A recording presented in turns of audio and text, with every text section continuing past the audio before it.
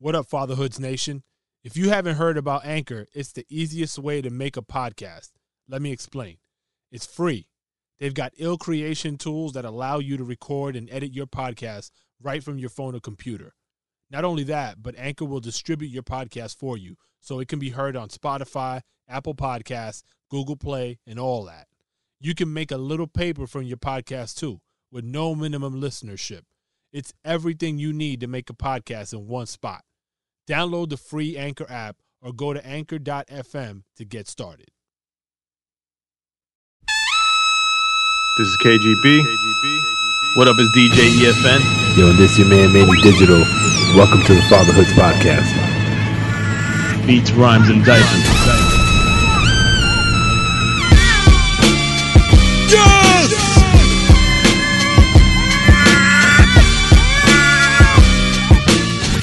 Be a father to your child. Yeah. It's like I was just telling somebody just now, like, you know, you realize after a certain point that, you know, all you have is relationships and memories. And, you know, people are the only thing that matter because sort of projects sort of come and go. With those relationships sort of travel with you. And wherever your people go, you go. That's true. And sometimes when they blow up, they call you back and there might be a check there. Sometimes. That happens. Yeah, it does happen. I need more of those memories and relationships. those are the best. A relationship with Bill Gates hasn't happened yet. Okay.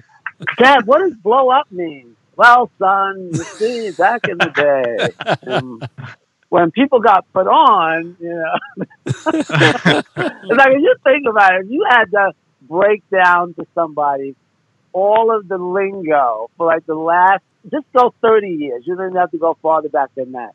You would have to explain so much stuff just to get your point across. And I realize when I'm talking to somebody and I have to sort of explain hip-hop culture, I was like, well, you know, that's derivative from this. And he's like, well, what's that? Well, that's derivative from this. And I'm like, wow, you guys really had to do a lot of thinking. I said, no, nobody talked. People just said what they wanted.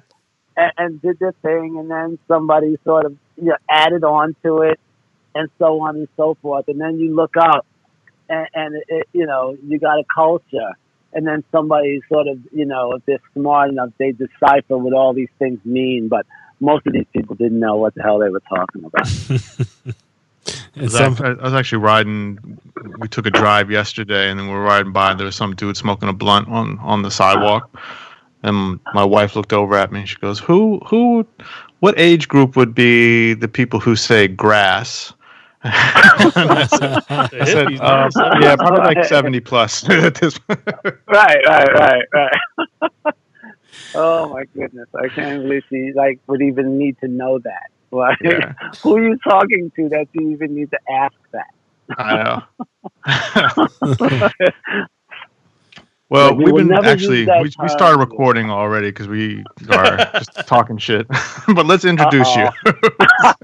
Thank you. And I will say, if Siri or Alexa or Google are listening, I don't know these guys.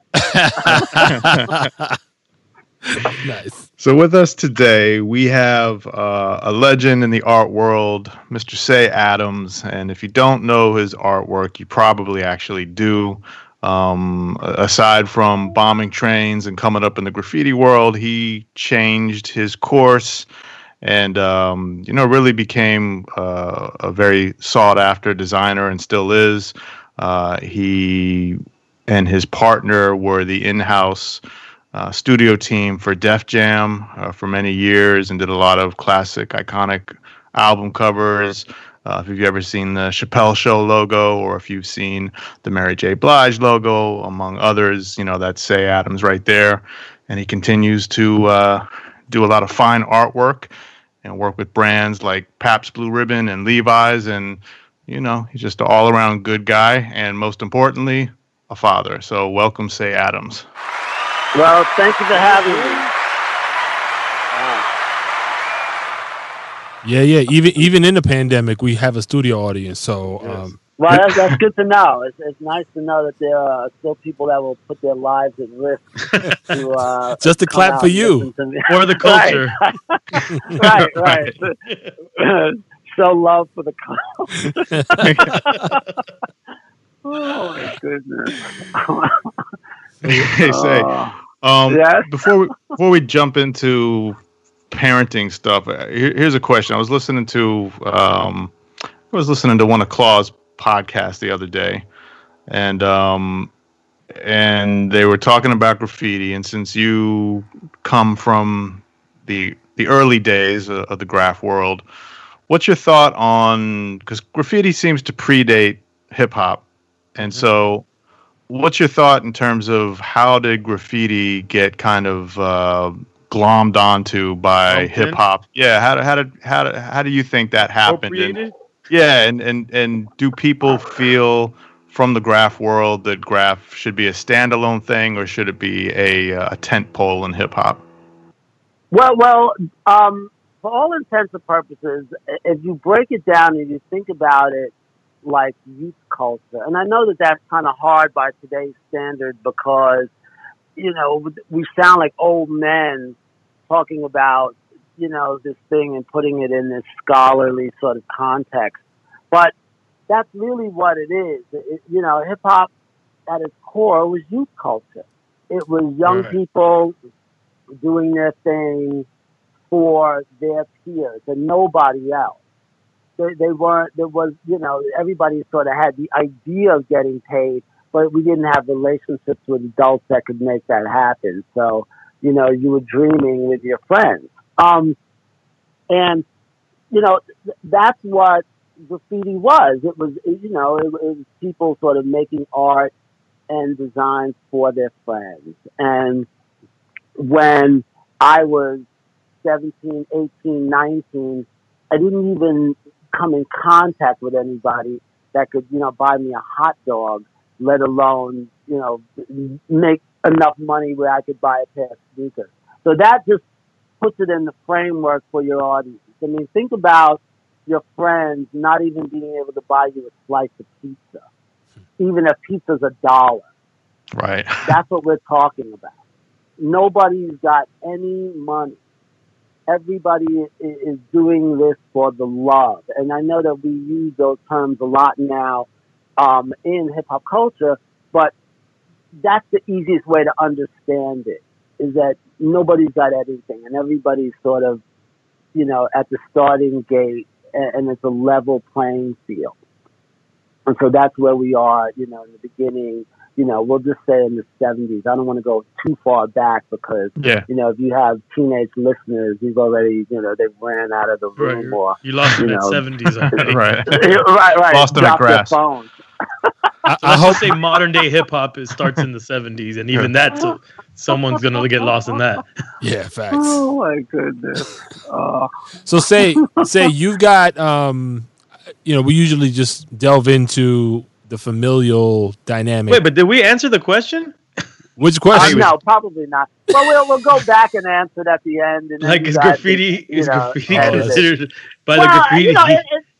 It's subjective. I mean, to me, right, graffiti is, I say youth culture, but nobody gets to define it, and that's where you really need to start.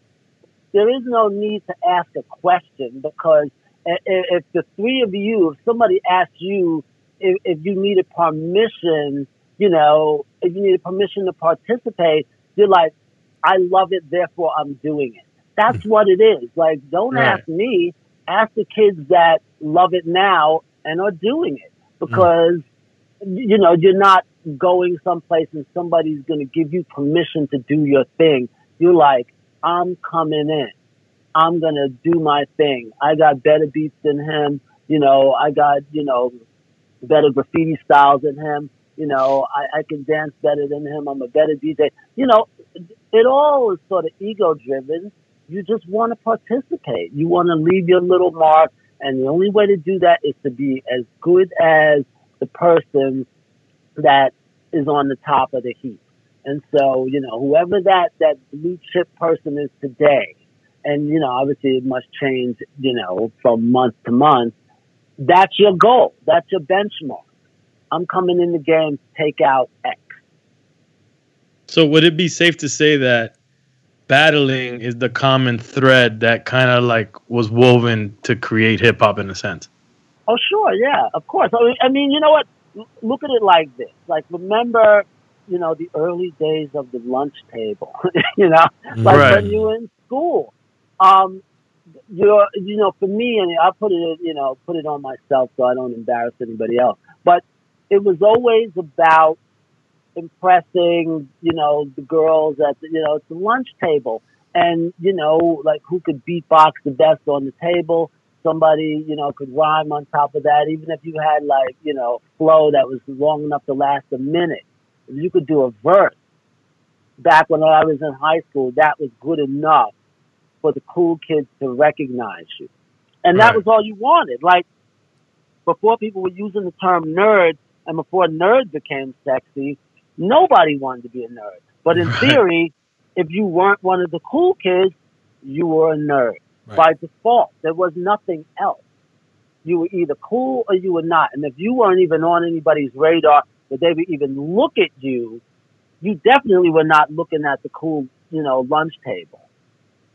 And I'm not saying in high school I was sitting at that table, but I definitely knew it was there. And I didn't have the courage to walk over there and say anything to anybody, even though by today's standards, I might be considered one of those cool people. But in high school, I was as shy as anybody else. So how did you come out? Forget about the family for now. Now you got me intrigued. How do you come out of your shell to kind of set the stage for where you are today? Like, what was that catalyst? Well, for starters, the difference between me being a teenager and even, the birth of hip hop starting in my early 20s. I mean, even that is a huge leap. From 15 to 20, a whole lot of things happen. And so, like you guys put it in perspective, like how different were you from 15 to 20? And where did you sit on, the cool scale versus this damn invisible, and then forget, trying to influence somebody else. You were like, you know what? I'm good right over here. You know what I mean? Like, think about that for a minute.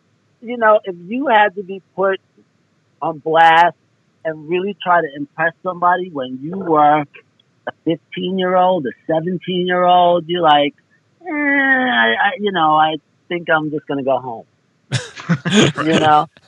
A lot of pressure.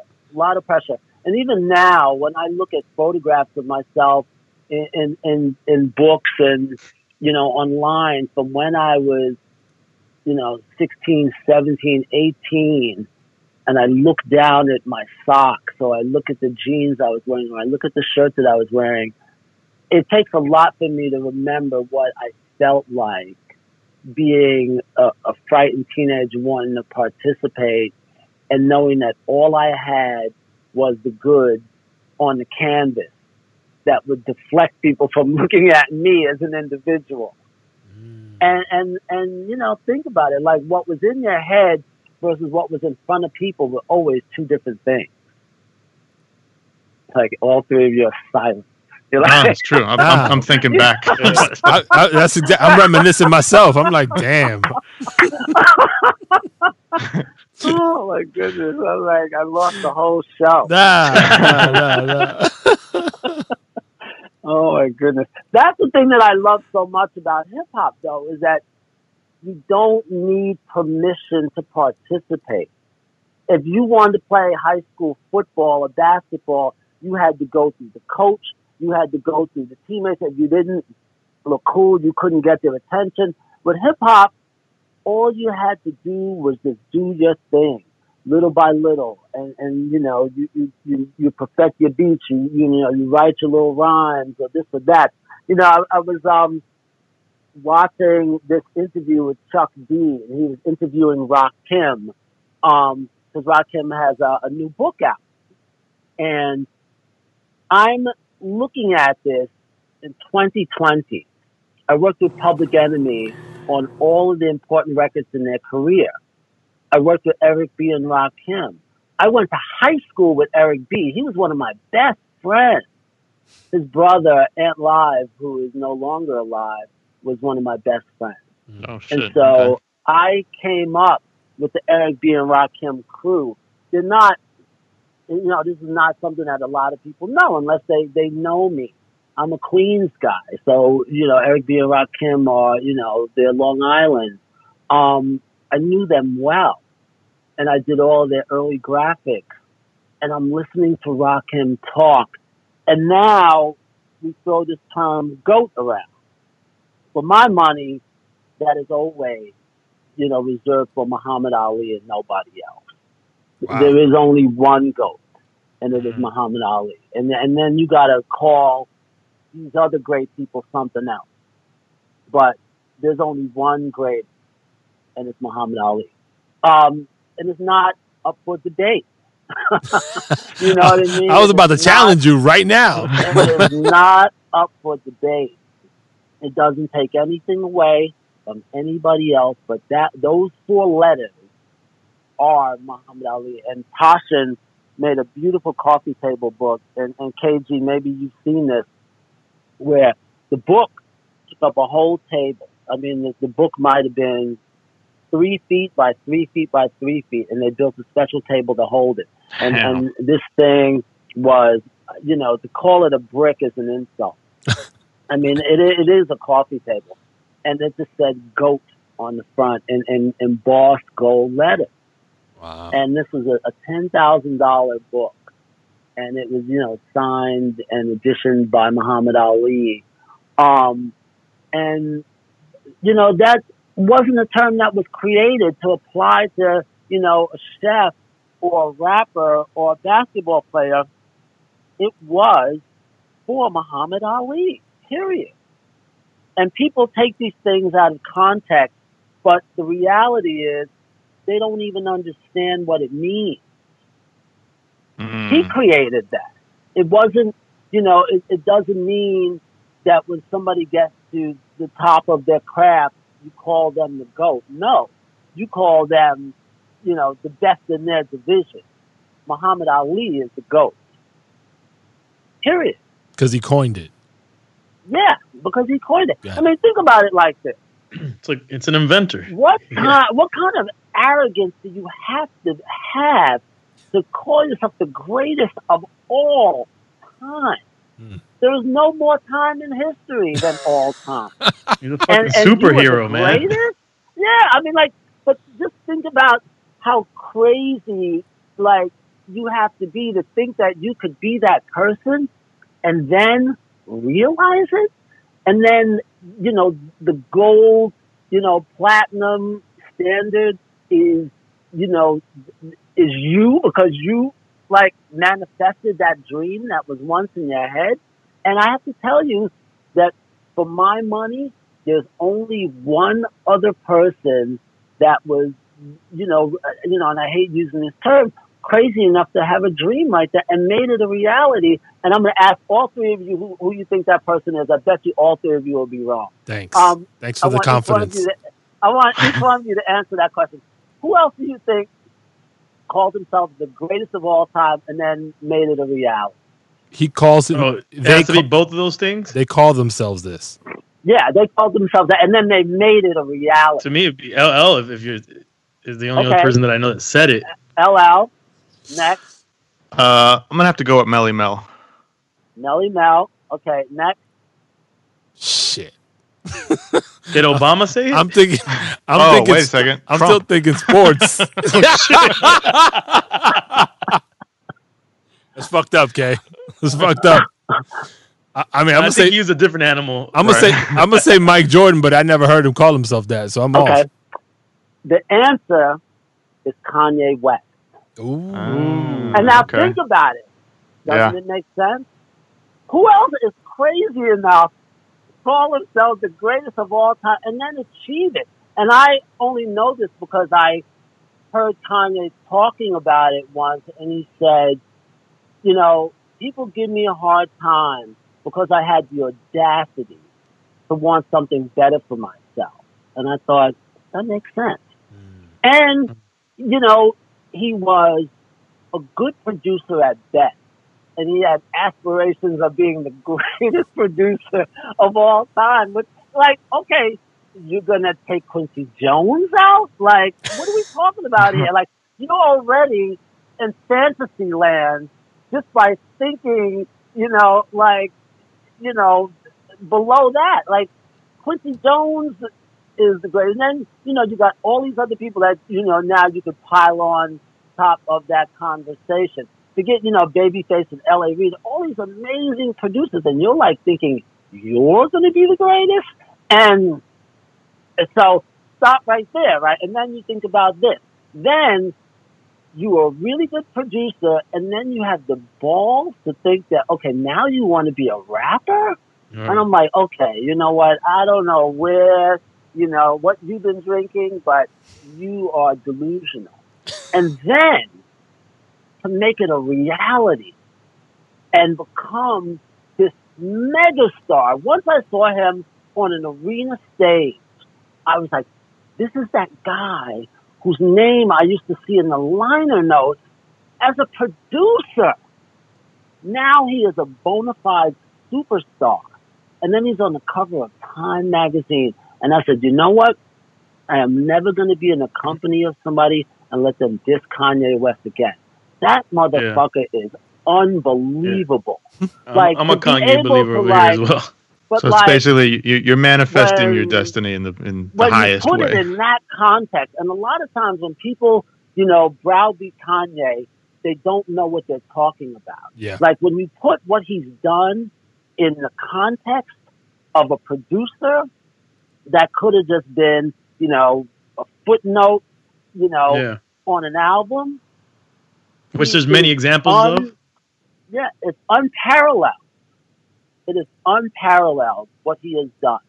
And that, and I'm not condoning any of the behavior. I'm just saying the dream is real.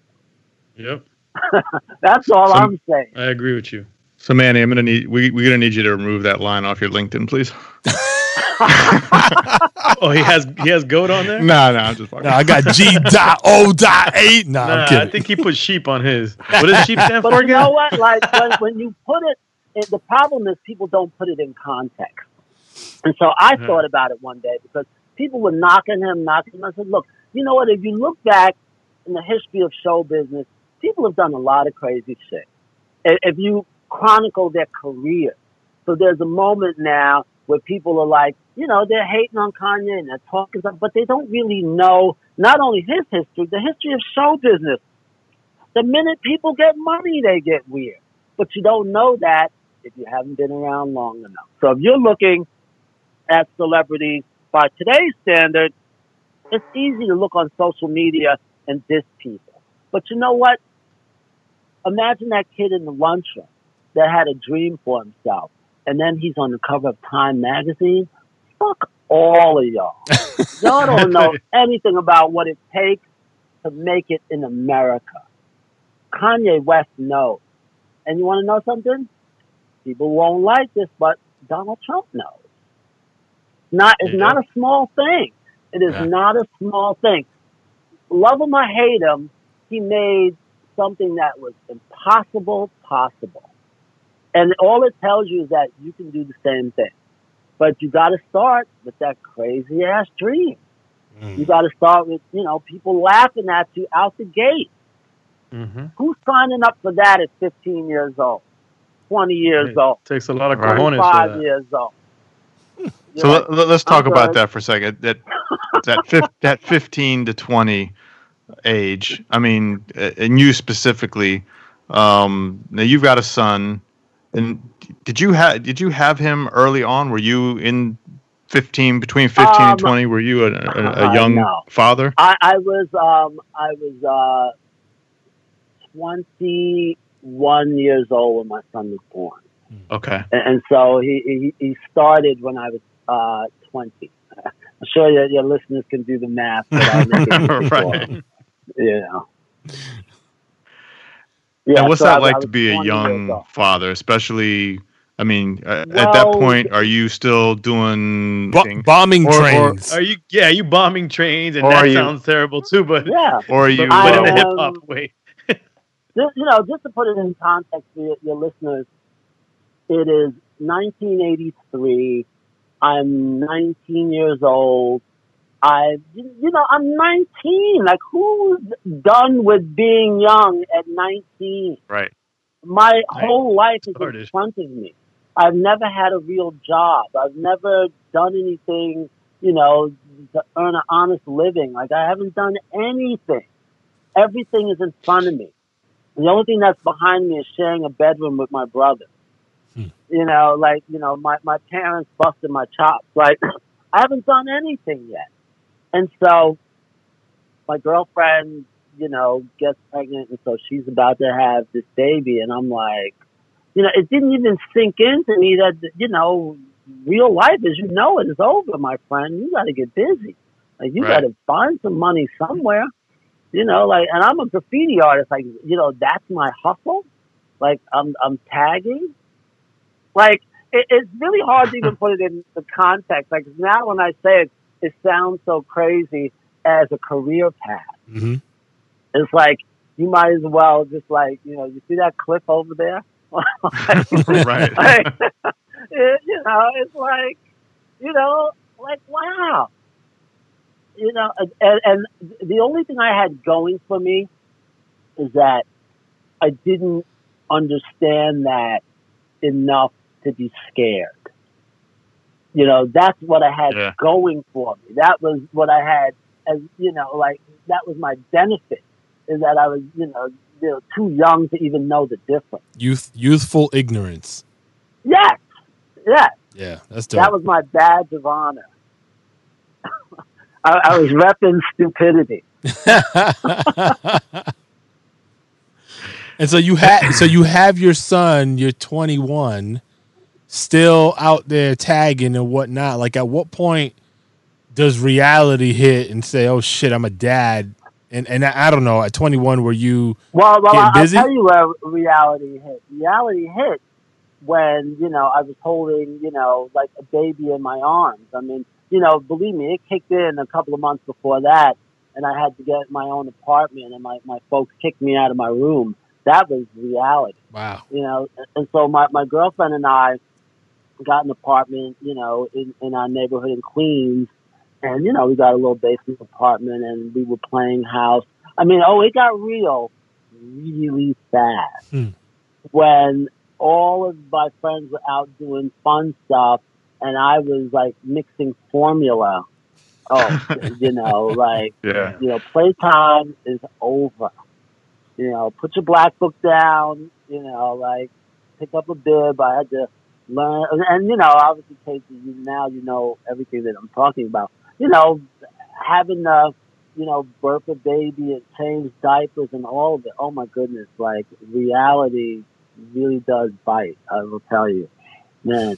And it taught me to grow up really fast. And I didn't have a bunch of people to lean on. While my parents were still, in my life and they were still together, I had to figure out a lot of things for myself really quickly. And there was no manual that you could read, although I did try to buy every book that there was about how to raise a black boy in America. And you don't even want to get me started. Like, were a whole nother show, believe me. Were any helpful? Of course, yeah. I mean, I had a whole library of books about how to raise black boys in America because, contrary to popular belief, there was this theory that, black boys were in danger and they were an endangered species, and you had to give them the right tools in order to survive. And this sounds really strange when you consider all of this stuff that's gone on, over with all of these shootings and all of the stuff that, has happened with kids out, in the streets. I was thinking about that by the time my son was born, and I took it very seriously because I had had a lot of run-ins with authority figures but I was also really young. I didn't know that stuff would go on for another 20 years. Mm. But I just didn't want my son to be a statistic. And I dedicated, the rest of my life to making sure that I could change my circumstances so I could change his circumstances. Now, at some point, you become a single father, correct? That is correct. Sadly, his mother and I did not see eye to eye on everything, and we split up. She went back home, and I went back home. Only he came home with me, not with her. And so she went back home to her mom, and I went back home to my folks. So break that down, because that's not the typical thing that No, happens. but I just came from a working class family, and the idea was that you don't run away from your responsibilities. And I think I just never thought about it before, so I didn't have any other idea in my head.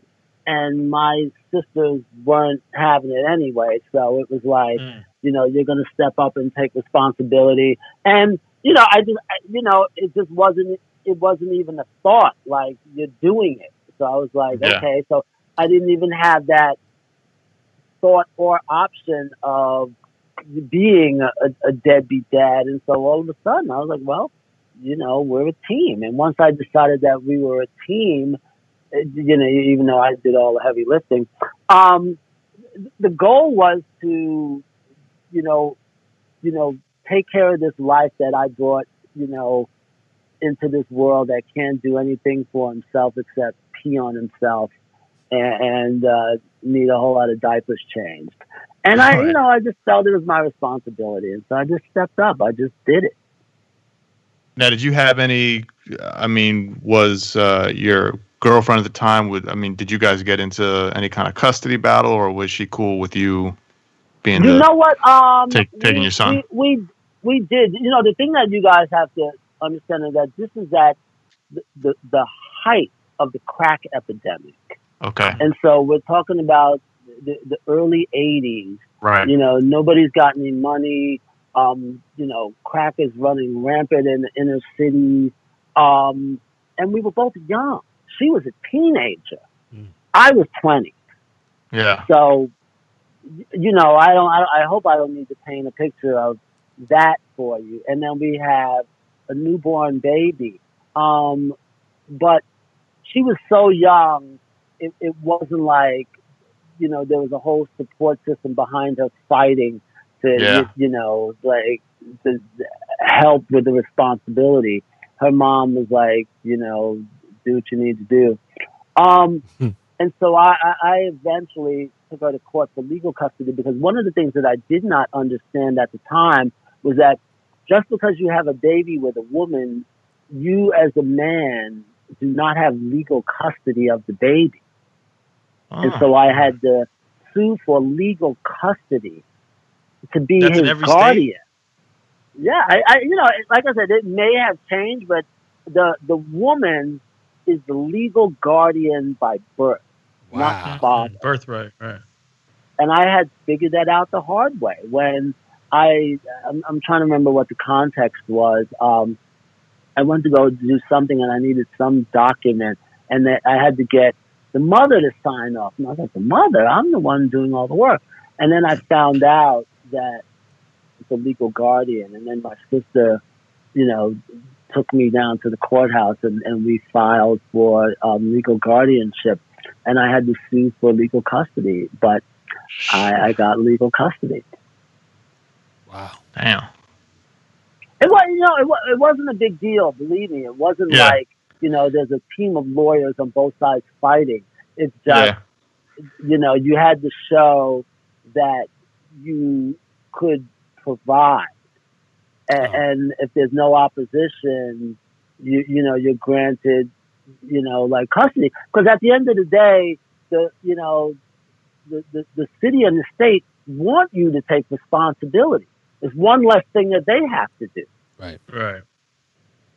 So you had now you have custody.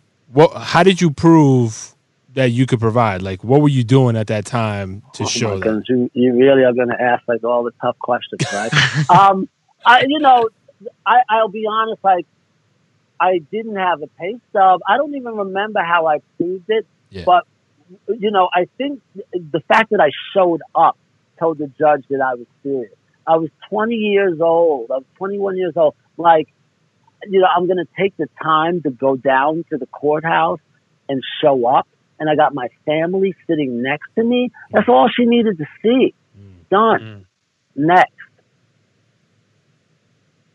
Yeah. But, the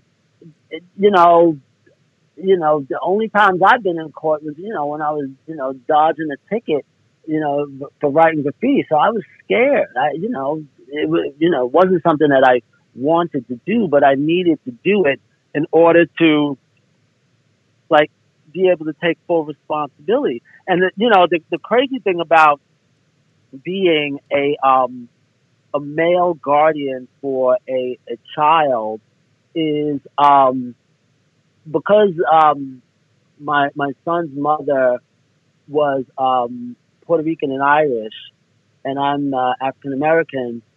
My son is really, really light. So my son is as light as like, KG. Not that your listeners know what that means, but you guys know. And I'm dark skinned, and so whenever I was out, people were like, where are you going with this white baby? And so being his legal guardian meant a lot because I would get stares when people would, see him in the stroller and they'd look at me and, and they're just sort of scratching their heads. And this is in the 80s when people didn't just look the other way. They sort of wanted to be able to connect the dots. And people feel entitled to want to know who you are. Like, where's that baby's mother? Mm-hmm.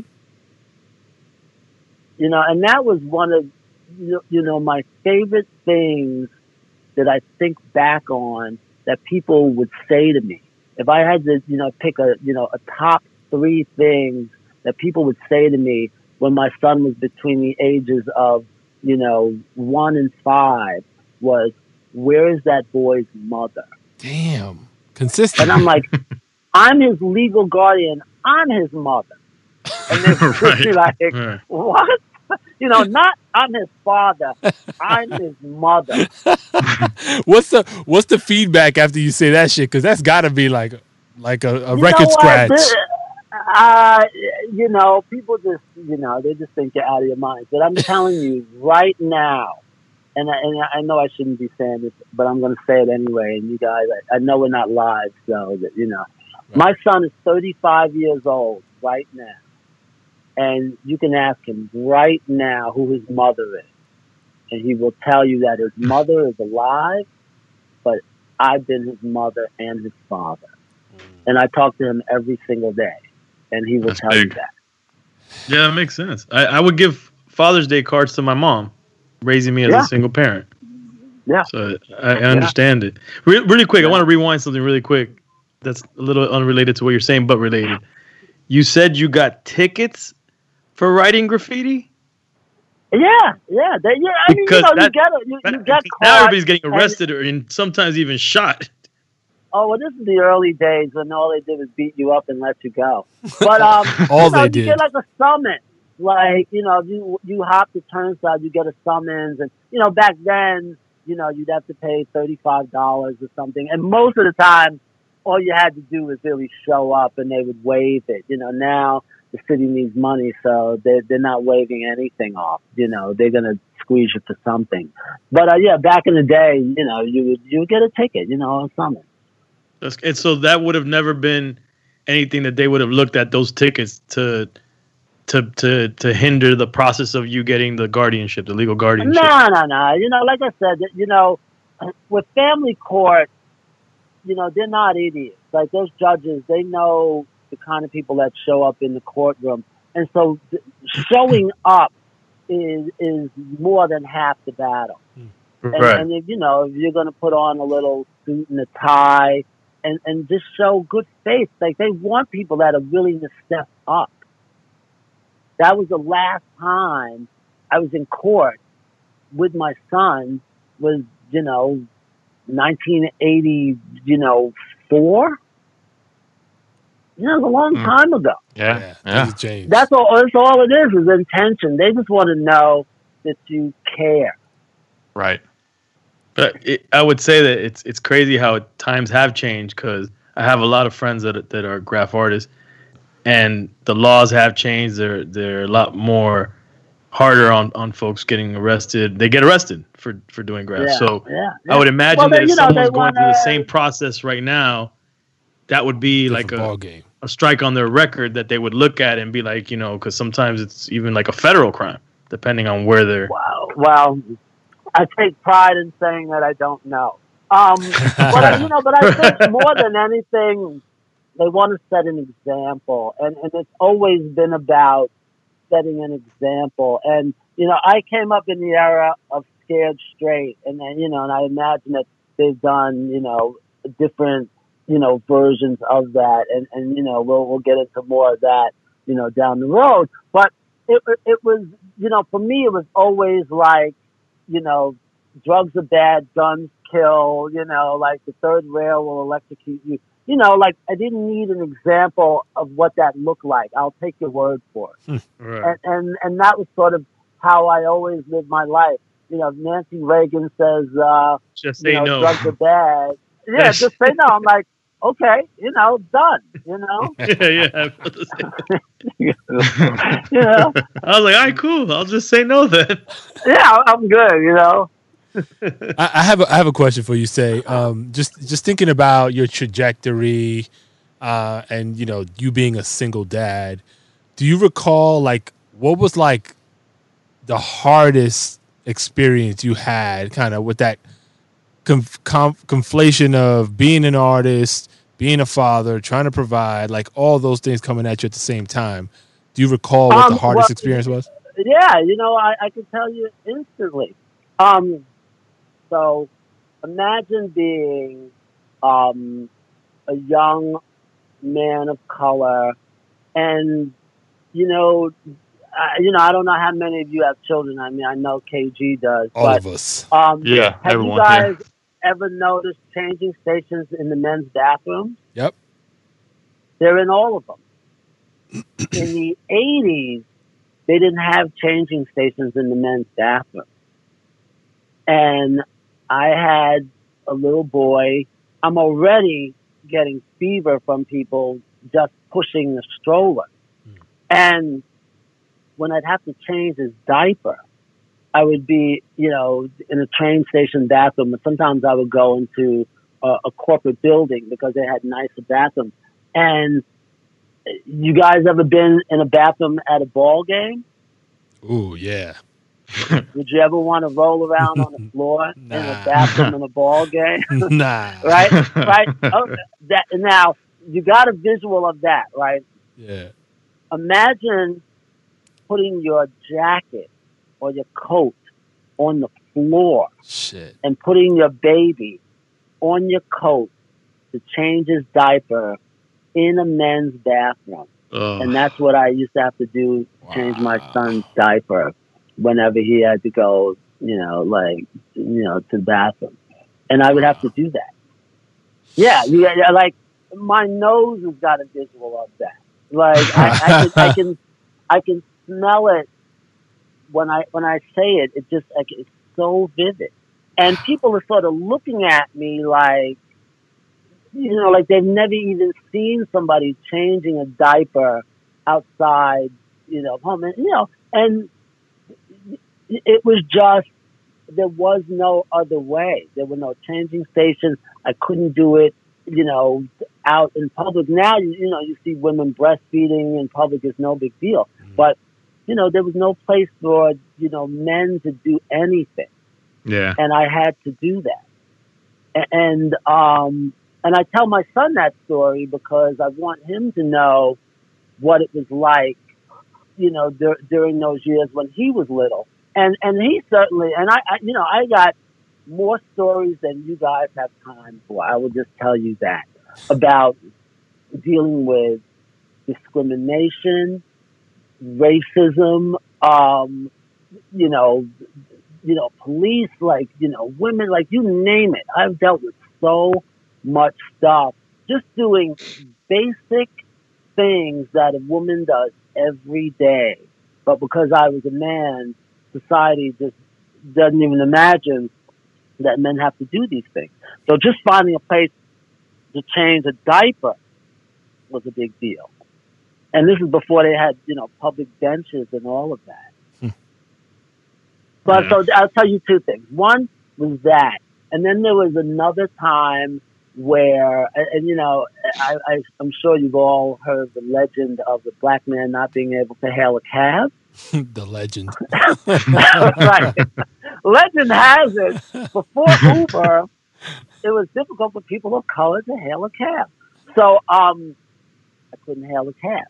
So one day I'm outside with my son, and we were coming from, a meeting or something. And I'm, 23, 24. And so he's 1.5 or 2 or something. And it's pouring rain. And I'm just going from Lower Manhattan to Brooklyn. Not that far. Pouring rain. I'm standing out with no umbrella, no raincoat, none of it. Just holding my son in my arms. And I could not get a yellow cab to stop. So finally, a businessman sees me and he hails a cab. And I get in the cab and, I still, like, right now, it's like I have to move my phone away because it brings me to tears every time I even think about it. I get in the cab, and the cab driver, as soon as I say Brooklyn, he refuses to take me to Brooklyn. Wow. And I'm with a baby. Jesus. And he's like, money is not an issue. And he's like, I'm not going to Brooklyn. And I'm standing out in the rain. And the guy stopped the cab, got out of the cab, went around the car, opened the door, and was like, out. And I was like, I never felt so humiliated, number one. And number two, it was, in my mind, the closest thing that I can imagine to what it felt like, being a slave and watching somebody, like, violate your woman and you can't do anything about it. That's what it felt like to me. I mean, I don't have a lot of analogies, but, there are not a lot of times in my life where I felt, dehumanized and I couldn't do anything to protect my kid. Shit. And right at that moment, I said, I need to buy a car. And I went home and I said, everything's going to change from this point on because I'm never going to have that feeling again. And I'm happy to say I've never had. I've had other things, but I've never had that particular moment happen again in my life. But man, there's nothing that feels worse than, like looking at your kid and knowing that you're doing a shitty job of protecting them out here in the universe. God. I don't even And and what's really ironic is I don't know that I've ever told my son that story because I think I would just be way too emotional. And I talk to him every single day. And I don't conjure these stories up a lot, and I definitely don't tell him because he's got his own greatest hits at this point, and we've had so many great moments that I've never really had a lot of situations where people have asked me about the painful stuff. Yeah, but it looks like you guys are going to be those guys. Well, yeah. I mean, just because we know that, what we try to do specifically is also give other viewpoints, and there's all types of people going through all types of different situations. And Right. you just never really hear. You didn't never really hear all the different perspectives. So there's, the same, maybe not the exact same thing that's going on that happened to you. There's probably probably not. There is other people who have, felt along those lines. So, well, they're horrible experiences. I mean, the only reason I even think it's worth sharing is because I sort of want people to know that it gets better, number one. And number two, it doesn't define who you are as a human being. And if anything, that was a source of fuel for me, because I said I'm never going to make somebody make me feel that way again. Because if that baby wasn't in my arms, that cab driver would have caught it. Mm-hmm. Yeah. And there's not a lot of moments in my life where I have really been angry, but that was, one of the all-time worst feelings of my life was that moment. And I could see it so clearly when I started talking about it. But I do have a couple of others. Well, here's another question, and not to dwell on bad feelings too much, but I do want your perspective, and we'll keep it light. But so at some point, your son goes away for a bit, and how, as a father, how did you get through that, and then when he's home, keep that strong. Well, let me start with the first part, because it takes a little while to sort of get into this headspace, and I can tell you that nobody really asks about this, and I don't mind sharing, because I realize it's therapeutic to even talk about it. So in 2000 and I want to say 2010, my son got sent to prison for 10 years. And what happened was we were living in LA, and we went through a stretch where he stopped listening to me. And we were living in LA at the time, like I mentioned, and he started running with a crowd that was, smoking weed, and then in LA, people drive. We were from New York, so we didn't drive. So just the idea of him sort of rolling with people that had cars and transportation, as you know, transportation is freedom. Yep. Yeah. So when he wasn't in the house, I didn't know where he was. But this also predates cell phones. Yeah. So, you have freedom on the one perfect hand, storm. but you don't have access on the other. So he's running around with these kids, and I only know that he's okay when he shows up back at home.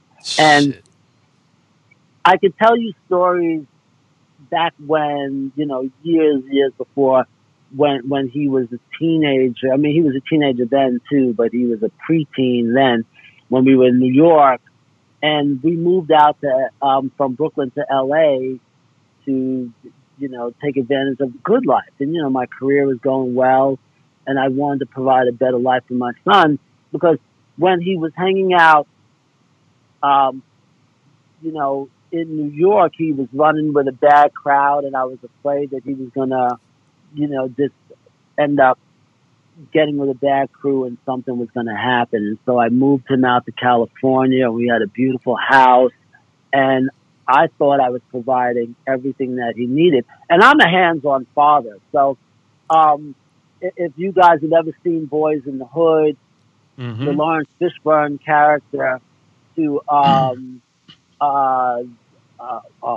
this young man, his name is right. What's my man's name? Cuba? David Manning Giddings, Cuba Gooding Jr. Yeah.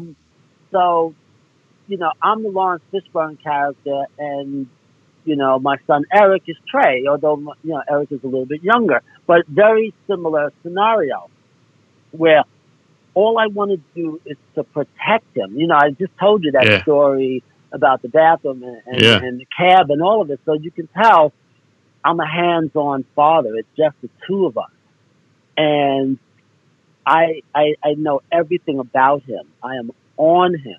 He is not going to be a statistic, not on my watch. And this is, what's going through my mind. But we bumped heads a lot. And, I'm not, a militant type father, but there is only one way to do things in my household. And that is my way. And, when I was coming up, my father was like, if you don't want to do it my way, there's the door. And, I always sort of grew up knowing what that meant. Don't test.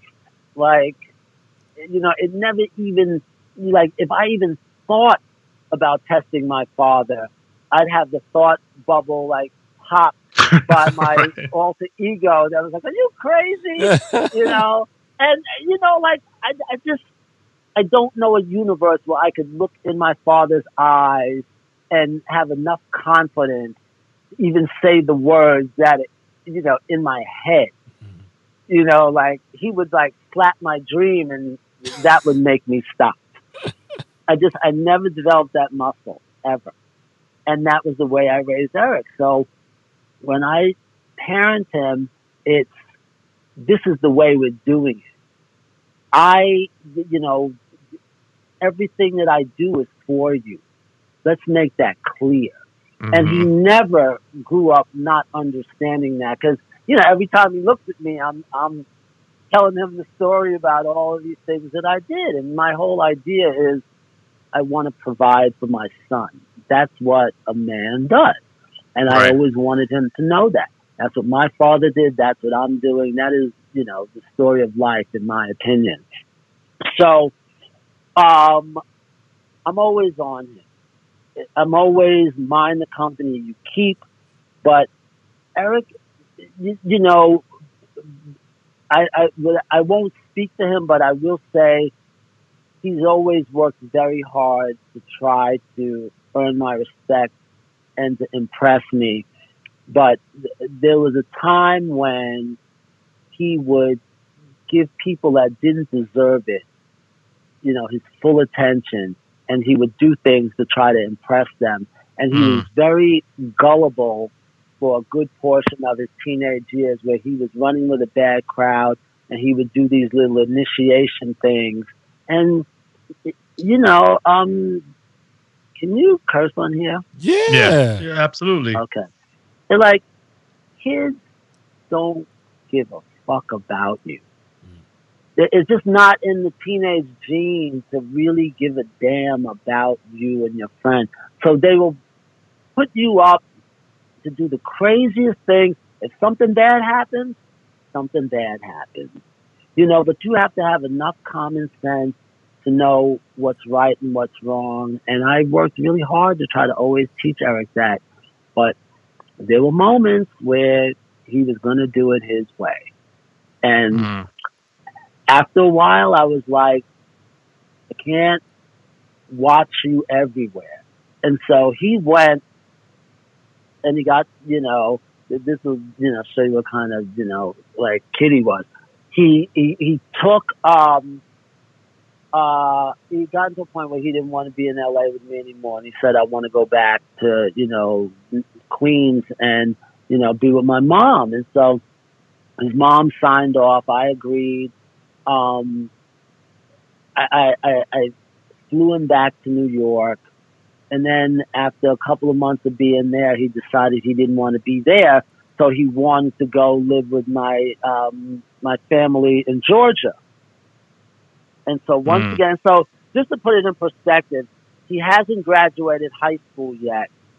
He's like 16 years old, and he goes to Atlanta, a suburb of Atlanta, and he's staying with my family, and he's out doing God knows what during the day and at night. And I get a call from my niece that Eric has been arrested.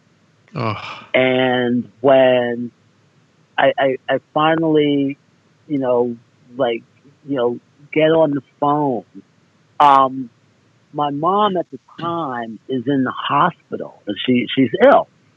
And so when I get this call about Eric being arrested, I'm like, fuck him. You know, he can sit there until I can get to the phone, and then I'll figure out what I'm going to do with him afterwards. But my mother is my priority. So that's the way I'm thinking. Yeah. And so a couple of days later, I find out that he and a bunch of other kids have been arrested for armed robbery. Oh, shit. And now, shit. the minute I hear armed robbery, I'm like, oh, they made a mistake. Oh, It's shit. not my Eric, not the Eric that, you know, I sent to private school. You know, like, I'm Yeah. just like, they got the You're in wrong denial, guy. basically. Yeah, I'm like, oh, it wasn't me. Hmm. And his mother's upset, his grandmother's upset, my mother's upset, my whole family, because they're like, that's not our little Eric.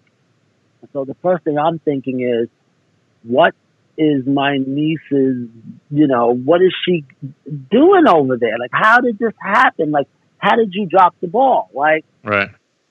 and what I found out was she wasn't, you know, really on him the way I was on him. And him and his, you know, I use the word friends lightly. I don't know anything about these other people. Yeah. All I can really do is speak about Eric. But they, you know, there were some abandoned houses, from what they tell me, in this area of, you know, Georgia, and they ordered Chinese food, and their goal was to rob the delivery guy. Mm. And right there, I'm thinking, okay, you know, this is already like a bad made-for-TV movie. I was like, clearly these guys are not geniuses. But I'm like, if there's 4 of you and nobody says that this is a bad idea, Right. Jesus. you know, fuck. like, you can just see it so Yeah. clearly. It's a miracle that they weren't hurt. So they, you know, pull out a 22 on this little delivery guy, and they take $30. Oh, and the Chinese food. Oh, shit. And they go over by like a school, and they're eating the Chinese food. And I think they took his jewelry or something. I was like, ugh. Oh. You know, it turns my stomach to even say this now. And the guy goes back to work. You know, work calls the police. You know, they start roaming the neighborhood. There's not a lot of places, and you know, they know where kids hang out. They roll up on them, and they ran onto, you know, school grounds. And this is at night, you know, like 7 o'clock at night or whatever. And what I didn't know was that if you were caught on school grounds with a weapon, it is It's a a wrap. felony. Oh. It's a wrap. I never knew this. And so the 4 of them get caught. They bring them down to the precinct, and you know, the first thing they do is they separate them. Oh. And what is the first thing that they all do? They all turn on each other. Snitch on each other. Oh, shit. Yeah, and you know, they all, you know, start blaming each other. But what happened was, I think one kid was 14, one kid was 15, one kid was 16, and Eric just turned 17. Oh. So all 3 of the others, parents came and got them. But because my niece was working, she couldn't come down and get Eric. And because they had all turned on Eric, Eric was the one that got charged as an adult, and everybody else went home. Or one of the Wow. kids, I think, went to like a juvenile thing for like, you know, 2 months or something. And because Eric was, you know, playing the code of the street, he's not going to rat out his boys. Every one of those kids ratted him out, like, you know, within 15 minutes. And he's, you know, watching these gangster movies, and he's like, I'm not going to rat out my crew. He doesn't even know these guys. Eventually, I got this out of him many months later in a letter. I hadn't seen him in 3 months because my mother was sick in the hospital. And, you know, I won't go into a whole lot of detail about that part of it, but my mother dies, you know, in this story. So you can tell where my loyalty was. I'm like, you know what? If you're stupid enough to follow these idiots, I'll get back to you. Right now, I'm going to, you know, focus on my, you know, my mom. And, you know, his mother and her mother and everybody's in an uproar and my family's, you know, really worried and all of it. But, you know, I kept thinking, like, where's the common sense? Where's the common sense? And so we were writing letters back and forth. And, you know, there was just a little bit of defiance in him that, you know, I kept thinking somehow he's trying to prove something to me. And he also didn't take it seriously when he had the chance to take it seriously. And, you know, they got a crap lawyer without my permission. And the lawyer told him to cop a plea. And that's what he did. So by the time I get involved, he's already sentenced and on his way to the first, you know, like county jail or whatever it is. So I fly down to Atlanta, drive 2.5 hours to, you know, where this, you know, places that he is held. And by the time I get involved, it's like there's nothing I can do. And so, you know, my first instinct was to call in a really powerful, you know, attorney that we had, you know, at the label. But I was like, you know, I didn't understand the magnitude of what was happening because we were in Georgia. And I just thought, you know, I'll let him sit there and stew for, you know, like a couple of weeks. I didn't understand what was going on. By the time I found out about the whole 10-year thing and the gun charges and, you know, the felony and what it meant to be on school property with a weapon, even though the weapon was a .22, and, you know, and I think also that the judge was trying to set an example. Yeah. It was a wrap. It was a wrap. I mean, it is easily like one of the worst things that's ever happened in my life.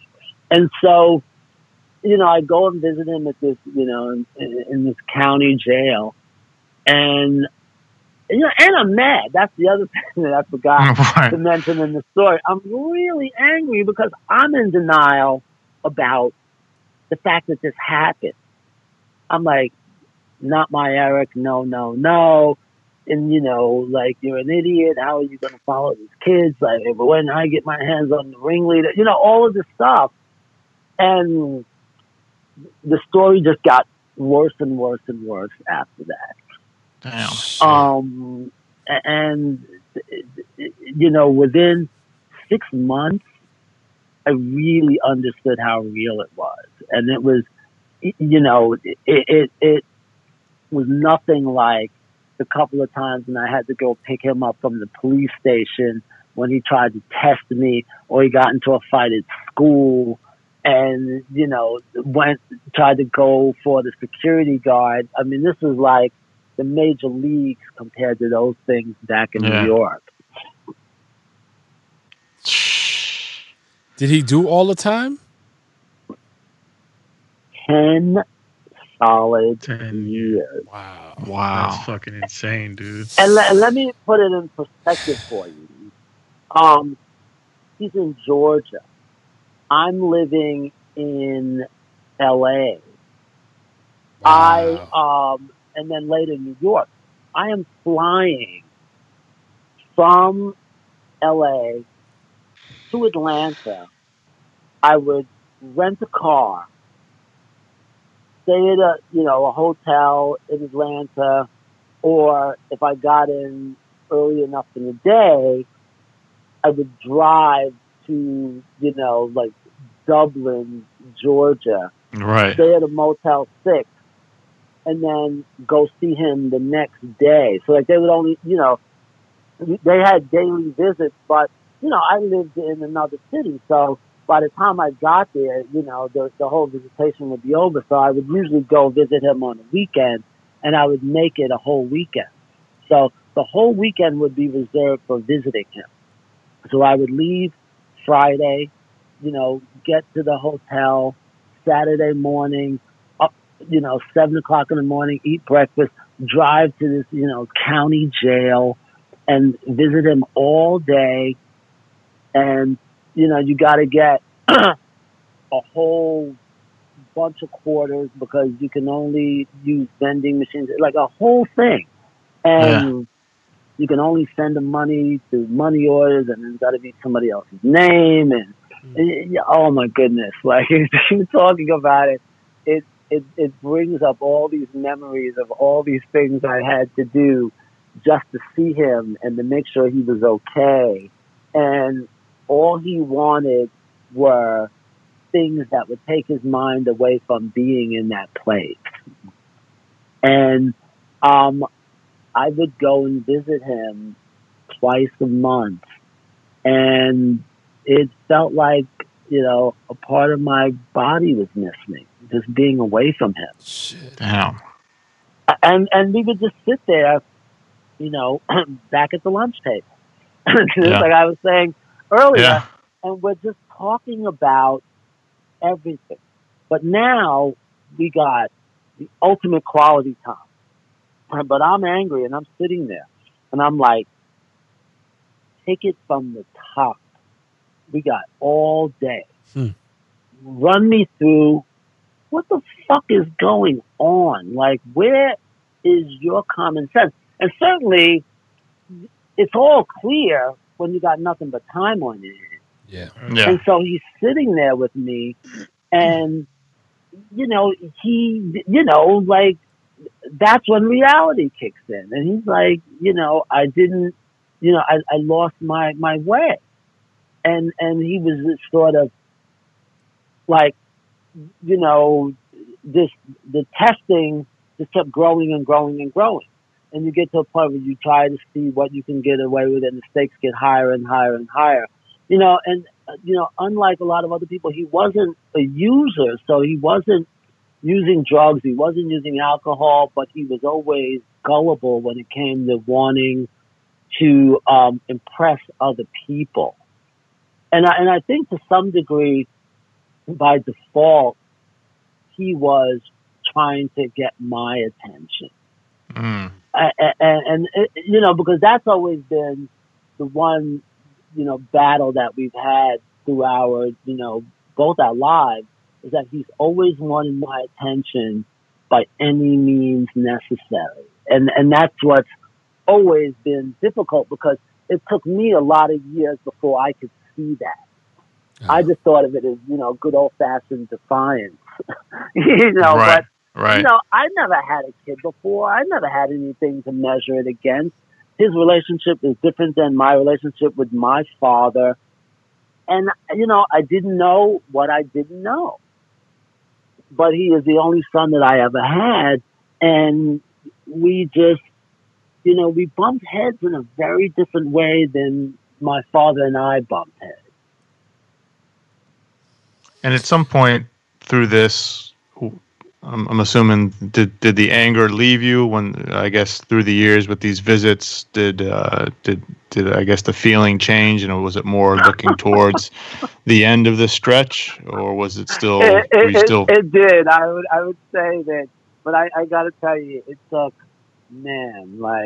it took a solid 5 years before I was not angry, and I got to a place of healing. And to be perfectly honest, it took me seeking out therapy because I needed answers. Like, I was like, where did I go wrong? What did I do wrong? I put him through private school. He had the best of everything that I never had. Like, when Eric was 5 years old, one of the things that I knew when he was going to school for the very first time is I wanted my son dressed from head to toe, Okay. and he had a brand new pair of Jordans.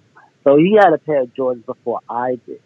Right. And, now, I mean, he's probably got 20 pairs of them because, he was raised, in a sneaker culture mentality. So he knows so much about sneaker culture, and he knows that I sacrifice so he could have the best of everything. And that's where he gets that aesthetic from. I would do anything for Eric. And that illustrates it. And, I couldn't understand how he couldn't see all the sacrifice for him. But Right. then I think about something like Drew Barrymore, and she grew up in this family of overachievers, and people get neglected, and you get introduced to all these substances, and everybody's got their own story. But I sort of I couldn't understand it. I was like, everything I am is for you. And I was just angry. I was really angry at him, and it took me a long time to get past it because I just couldn't understand it. And when he got released, it was like I was reborn. And I remember going to pick him up, and the crazy thing is, he got released on New Year's Eve. Mm. Wow. And I pick him up, and I could give a fuck about celebrating. Mm-hmm. All I wanted to do was hold my boy again and just pick up where we left off and show him everything I had been doing. And that was, for me, the one of the happiest moments of my life, because I've been waiting so long to show him all of these things that I had been talking about, but I didn't have any phone. I'd be, drawing something on a napkin, and I just wanted him to see what I was talking about. And one of the things that happened that was really beautiful was that while he was there, he met this artist that taught him how to do portraiture. Mm. And Eric learned how to do these beautiful portraits. And we did an exhibition. I'm sure you guys remember. And Casey, you might have been in New York at the time. Did any of you guys, see that Tupac play that was on Broadway? Never got to see it. No. No, I know what you're talking about. But it was, there was a play about Tupac that went to Broadway. Yeah. But I'm laughing because Holla If You Hear Me, right? I think is what it's called. Yeah. And Afeni Shakur was one of the executive producers. But I worked on that play. And the idea was the play's going to Broadway, and they wanted the lobby of the theater to reflect the culture. So one of the producers got this idea to do a hip-hop exhibition, museum quality, in the lobby of the theater. Because if the show's going to be up for, however many months, you want people to walk in the lobby and you want them to feel the essence of the culture. And it made perfect sense. So I got to curate this exhibition. But one of the things that I also got to do was Eric did this really beautiful portrait of B.I.G. And we live in Brooklyn. We lived on the same block as Biggie in the 90s. And, this is all sort of second nature to Eric. And anybody that knows anything about my career knows this. And so when he did this portrait in jail and he came home and we framed it, I mean, it's beautiful. It's beautiful. And I put that in the exhibition. and we did a catalog that went along with it. And KG, did I send you a copy of our book, The Mashup, or did I give it to you while I saw you in Miami? No, I didn't. No, I'm actually gonna buy one, but I didn't get it yet. No. But I know I had one. But in that book, there's a picture of Eric's portrait of B.I.G. And Full circle. yeah, and to be able to, and the cool thing about the book is that it's a book about visual artists that are painting images of hip hop recording artists, and then they tell their story about what the artist means to them. So and then all the photographs are taken by my friend Jeanette Beckman, who KG knows as well. So it's sort of this sort of triangle moment where you have all these iconic rap artists taken by this photographer, and then you have all these important graffiti and street artists that are illustrating these images. And so Eric does this portrait, and he did an illustration of Public Enemy. And then everybody wrote an essay about, why this image means, what it means to you and what, moves you. And Eric tells a story about growing up as a kid and sitting in the office doing his homework, and Chuck D is there, and LL Cool J is there, and Run DMC is there, and the Beastie Boys are there.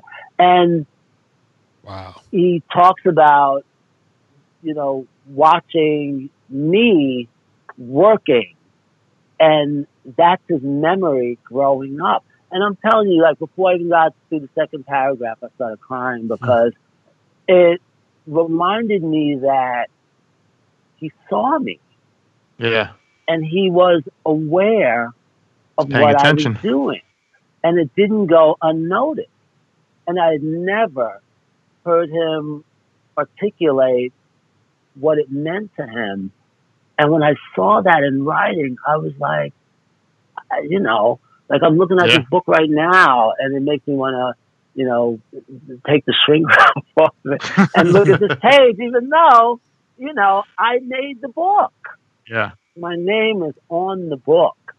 And to have his name in the book next to my name in the book. And then we did an exhibition at the Museum of the City of New York. And we were both there side by side in a photograph together. It was like that whole thing that I just told you was a dream. Yeah. And it never happened. And that's amazing. I mean, I've never loved anybody like I love him. And he is like, my favorite thing about my life. And I talk to him every single day. And, now he's got, his own army of kids, and he's married, and, he's happy, and I'm happy. That's dope, man. Damn, Say, what a journey, man. And the amount of time you got left, my brother. Yeah. But like, if you would have told me that would be my reality, I wouldn't have believed it, and I remember one of my friends said, we'll have good times again. Yeah. And, you sort of can't see it. Yeah. And, it's nice how those things fade away after a while. Yeah, they were right. Yeah. But, like, he's my guy. Like, when people talk about ride or die, like, he really is my guy. And, for me, like, a high moment is nothing if I can't share it with him, even though now he's got his own kids and he's got responsibility. And like, this might be a weird analogy, but, anybody that's been around long enough sort of will understand it. If, anybody is ever listened to the Harry Chapin song, you know, where he's talking about his son, it's, you know, that's what my journey with Eric is like. You know, it's like I was always like busy, and then all of a sudden, you know, he grows up, and then it's like now we have to schedule time, you know, and it's just, you know, it's just this weird thing, you know, and you know, I wouldn't, you know, trade any of it, but it's just a, you know, a really weird thing, because I just think about all of these highs and lows that we've had, and it's sort of just, you know, it just makes me laugh, you know. Well, that's So good. we've definitely had that kind of life, you know. It's good that you can even, you know, after telling us all about it, the reaction is laughter. Yeah. I mean, Well, now, you know why? Because I'm lucky. right? Like, you know, a lot of times the story doesn't end that way. Yeah. The story True. ends really badly. And, you know, I never wanted anything, you know, for myself. And then the minute he came along, whatever I thought I wanted for myself disappeared. And it all sort of shifts onto him. And, you know, KG, you know what I'm talking about. Like, the minute you have a child, you are irrelevant. Everything really is about, you know, I have to figure out how to provide for my kids. Everything becomes about them. Everything you wanted for yourself, now you want for them. And you become, you know, protective. And it puts it all in perspective. And that's what my life is like. So, you know, when Eric finally comes back to me, all I want to do is spend as much time with him as I can. And now we get it. I'm not yelling at him. And, you know, and I'll tell you a funny story. You know, I used to ride him about touching my stuff, you know, memorabilia, sneakers, shoes, books, you know, things, artifacts, whatever it was. When he was a kid, off limits. Off limits. Don't touch it. Don't look at it. Don't think about it. And you know, the thing that was, you know, but, you know, keep in mind, he had his own stuff. He had his own room. He had everything he ever wanted. You know, I told you that Jordan story. Yeah. And so one day, Eric is over at my house, and he's got his boys with him, and they're both over 10. And I had this Muhammad Ali and Joe Frazier action figures, and they had the robes on, and you know, Joe Frazier said "Smoking Joe" on the back, and Muhammad Ali's, you know, said "Float like a butterfly, sting like a bee," you know, and they got the boots and the boxing gloves and all of it. And somebody gave me that for my 37th birthday. And I had all of these things, you know, it's in the box, in the plastic. I might have taken it out one time to look at it at the party and never touched it again. And I would just keep it up on the shelf. The same way everybody, you know, keeps, you know, all of their prize, you know, dolls and, you know, all of it. And one of my grandkids asked me who that is. And Eric's like, we don't have enough time to listen to this story. And, you know, and this is where he sort of, you know, we sort of fall into, you know, like, you know, I'm George Jefferson, and I'm about to tell this you can edit this up.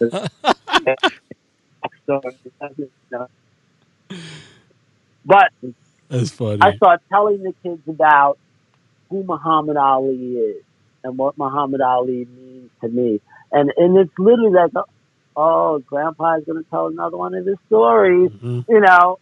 And I start telling the story, and Lewis looks and says, can I look at it? And I stand up, I go up on the shelf, and I take the box down, and I put it in his hands. And Eric is looking like, what?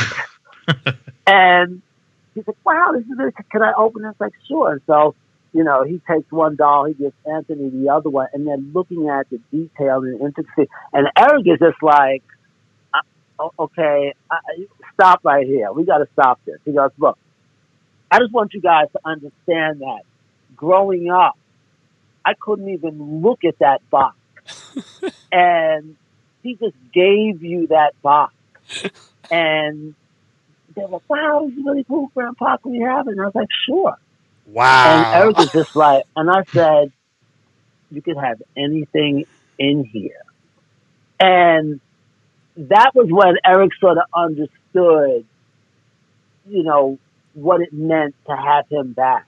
And I told him, I said, anything I have, you can have. I don't care about any of that stuff anymore. All I care about is you.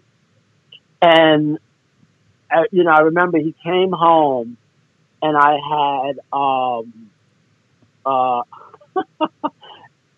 remember the Fat Farm jackets that, people used to love, KG? Yeah.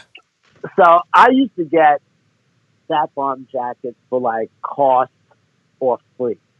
And, back in the 90s, I had a closet filled with stuff. So fast forward to, present day, Eric comes home, it's winter, and he needed something to wear. And I gave him my black Fat Farm coat. And these things are really warm, too, by the way. They're like, like Canada Goose on steroids. Mm. For your, listeners out there that don't know. And he was so happy. And I said, going forward, you can have anything that I have. I don't care about any of it. Nothing is more important than you. And that was really the last time that I cared about material possession. And it's the way I feel now. It's like, if somebody comes and they see a book that's on my shelf, take it. Because if you're lucky enough to be in front of me, that already, says a lot. And, when I'm telling a story, if, giving you this thing means that much, I want you to have it, because at the end of the day, stuff is just stuff. Mm-hmm.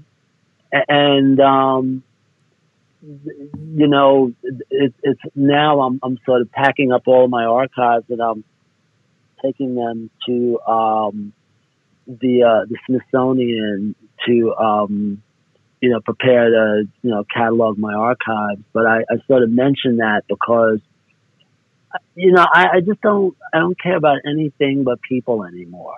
And so that's why there used to be a time for a lot of years I was ashamed to tell the story. I never wanted anybody to know. And now I'm sort of free from all of that. And that's the benefit of a lot of therapy, but also just understanding that nothing's more important than him. And that time, all of that vanity and all that stuff, it's wasted energy. And obviously, now we're living in the age of, COVID. So I know you guys know what I'm talking about. Yeah, for sure. And, if you got people out there that you care about, put the nonsense aside, because, things are getting harder. And without going too much on a tangent, it's real. And Yep. so, we need to, share more stories. And that was why I decided to talk about this, because, he's everything to me. I'm super appreciative that you opened up about that, for sure, man. Because there's easy sometimes. other folks out there. Well, I didn't tell you when I took him to Las Vegas to see Cher. So, Oh, okay. And the other brilliant thing is you managed to bring it back to Muhammad Ali from the start to the finish of the podcast. Right. I went in full circle back to the GOAT. Oh my goodness! Thank you for illustrating that, because I did not see that. That was impressive. Wow, that was good. That is the art of storytelling. There you go. That's it. Say, man, it was a pleasure listening to you. We really appreciate you spending the time with us. I know you got a very busy schedule, even with the COVID stuff. I'm sure you're creating a whole bunch of stuff. So you want to know something? I'm working on a couple of things that I'm very proud of, but I am I'm happy to make this time because KG is one of my favorite people out there in the universe. Well, I appreciate that, man. Recently, before this, I was in New Orleans and I met Cyril Neville. And the first thing that I told him was how much I love the Neville brothers. And I'm in New Orleans. And I says, I was with my friend Heather. Oh, yeah, we saw him on the street. Right. And we ran into Aaron Neville, and he did not miss a beat.